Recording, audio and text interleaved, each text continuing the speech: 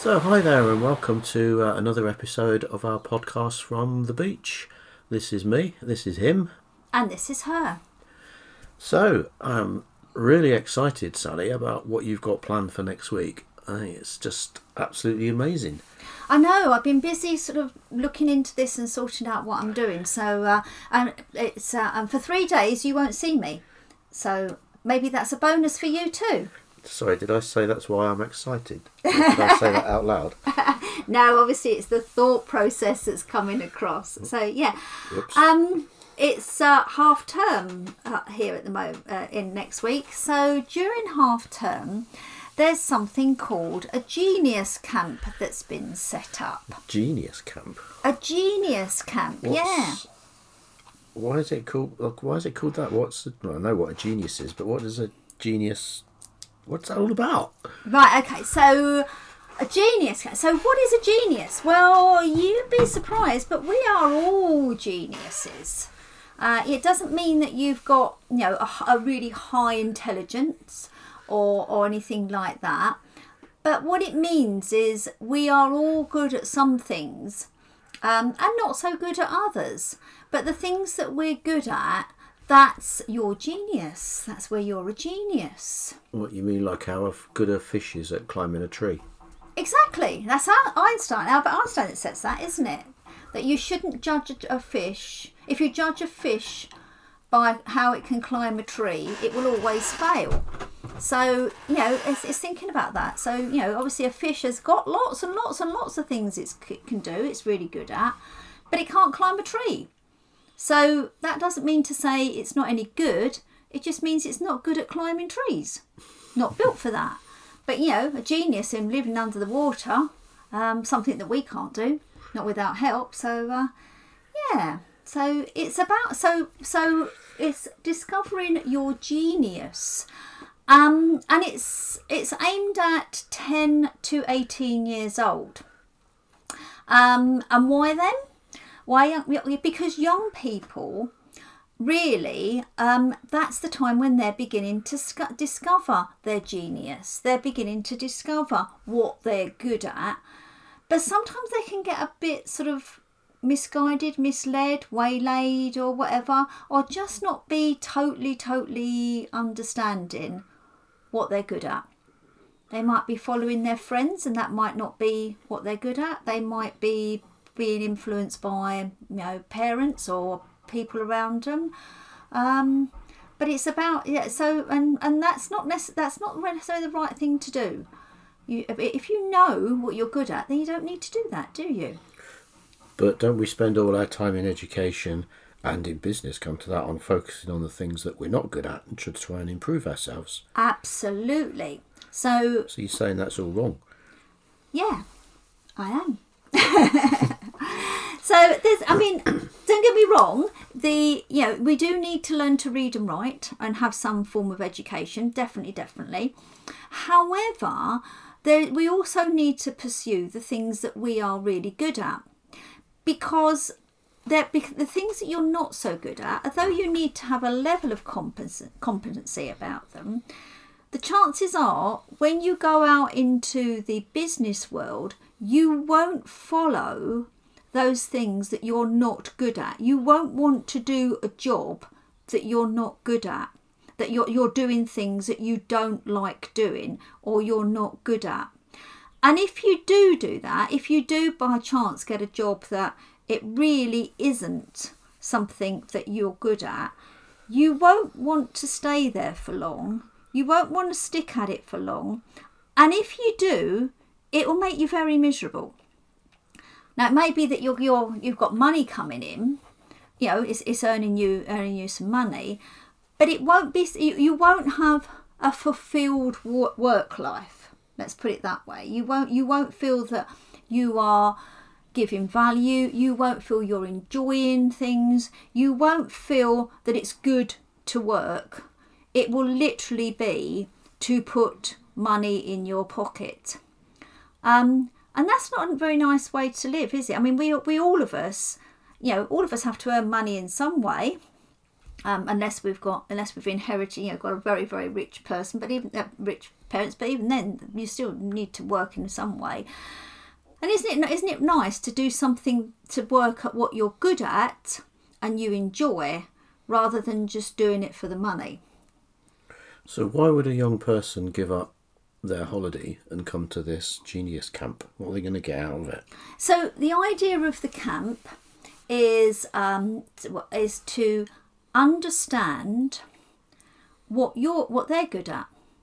So what they're good at, what their genius is, in order then to make the right choices when they're choosing for choices for like GCSEs, their exams, A levels, and then uni courses, or if not to uni or not A levels, the right path then when you leave school.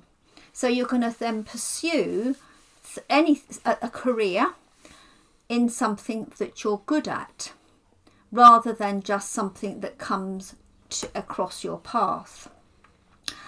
It has an added thing as well, because it's not just discovering about you, it's about discovering other people, how other people are as well. Because believe it or not, and you'll be thankful for this, Kevin, believe it or not, we're not all the same. Thank goodness for that. So you and I are not the same in many, many ways, apart from just being man and woman, right? Yeah, as you say, thank goodness for that. I think that too. And so, but we don't really realise how other people are different from us, apart from if they kind of aggravate us, and we maybe don't understand why they aggravate us, or if they can do something that we would really like to do and we don't understand how they can do that and we can't. So all those, it's kind of, and it's only when you really kind of sit back and look at this and you realise actually they've got that skill that I don't have, they have that ability that I don't have, and similarly I have abilities that they don't have. And it's also, so in the camp we're showing the young people not just about themselves but about others as well, including their friends, so that they then understand their friends more, why they act and react in the way they do. And then it extends out also into choosing the right subjects that's going to suit them, that they're going to be doing what they want, what they like to do. We call it working in flow when you're doing something you like to do. So they're then pursuing their things that they do when they're in flow. And they're understanding also that others have a different form of flow that they like to do, different things that they like to do, and actually how it can complement each other. And it extends out into business then, about the fact that in a business you need people with all different skills, and to understand and accept that. Otherwise, if we were all the same, we'd all want to do the same job, and we'd all be doing the other jobs we don't like to do at the same level or whatever, the same ability. We'd all be good at the same thing and not so good at the same thing. So as a parent with a young person in that age bracket, what can I say to them to persuade them to come and join up to this camp next week? Is it online? Is it physical? And why would the young person want to do it when they'd probably rather be out playing football or something? Okay, so it is online.